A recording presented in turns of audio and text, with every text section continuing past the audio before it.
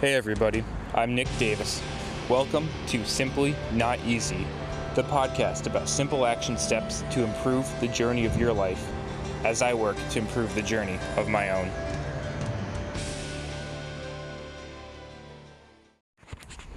Hey, what's going on everybody? Welcome back to Simply Not Easy. Hope you're all having a great day. Sorry, gotta whisper a little bit for this one, keep the volume down.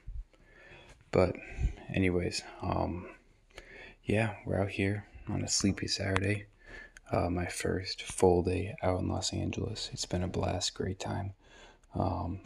Actually, messed up, not badly messed up, but messed up one of my toes a little bit, getting back playing some basketball and, breaking in some new shoes and stuff. And man, it irritated the big toe a little bit, got it bruised up pretty good.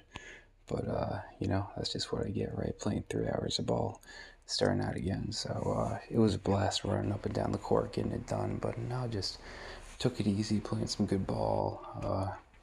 Got some logistic stuff done, got my groceries, then went out tonight with a good friend, with my housemate, and then a bunch of her friends and everything. So it's been a good ride. It's been a sweet time so far.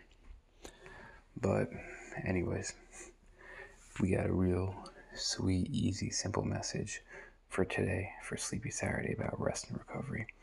And this one actually bleeds into mentality too.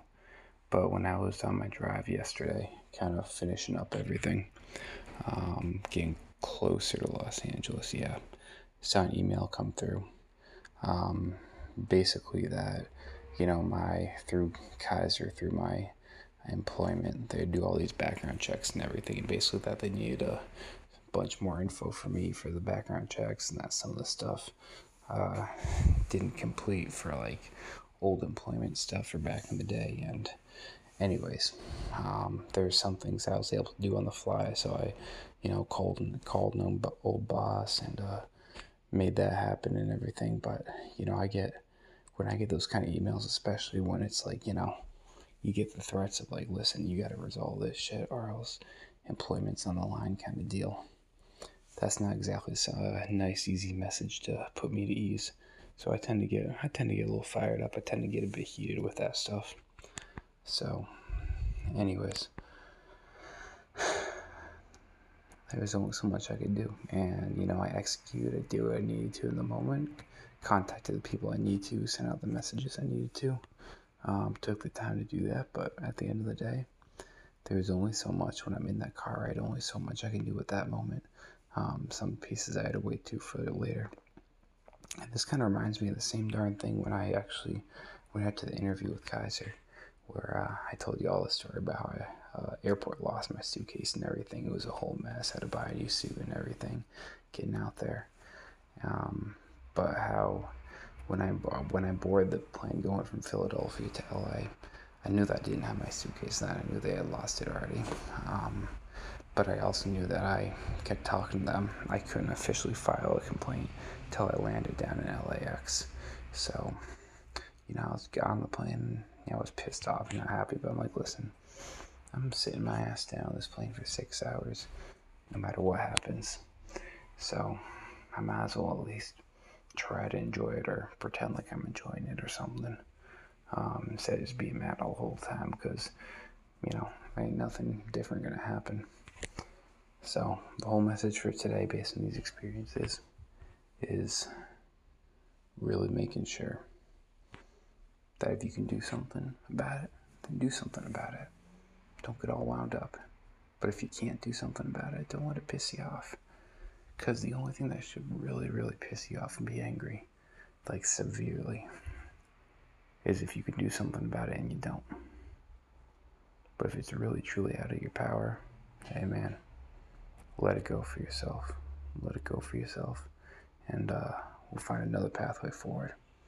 So anyways, let me get back out to my LA life out here. Just having a good time. And we'll catch y'all tomorrow. Alright, y'all. Keep the dreams alive. And again, don't let that sucker piss you off if you can't do anything anyway. They got the good old serenity prayer, which, I don't remember exactly how it goes, but it's basically about, give me the prayer to God about, give me the, I can't remember the words right now, but something about give me the fortitude to change the things I can, or the will to change the things I can, the serenity to accept the things I can't, and the wisdom to know the difference. Something like that. I totally butcher that. But anyways, I saw posted online that the abbreviated Serenity Prayer goes like this. Fuck it. And not an aggressive way, but just really peaceful, like, yeah, fuck it, man. So, today, every once in a while when you really need it, you can't control it, just say a little Serenity Prayer and move on to the next one. Alright, y'all. Simply not easy.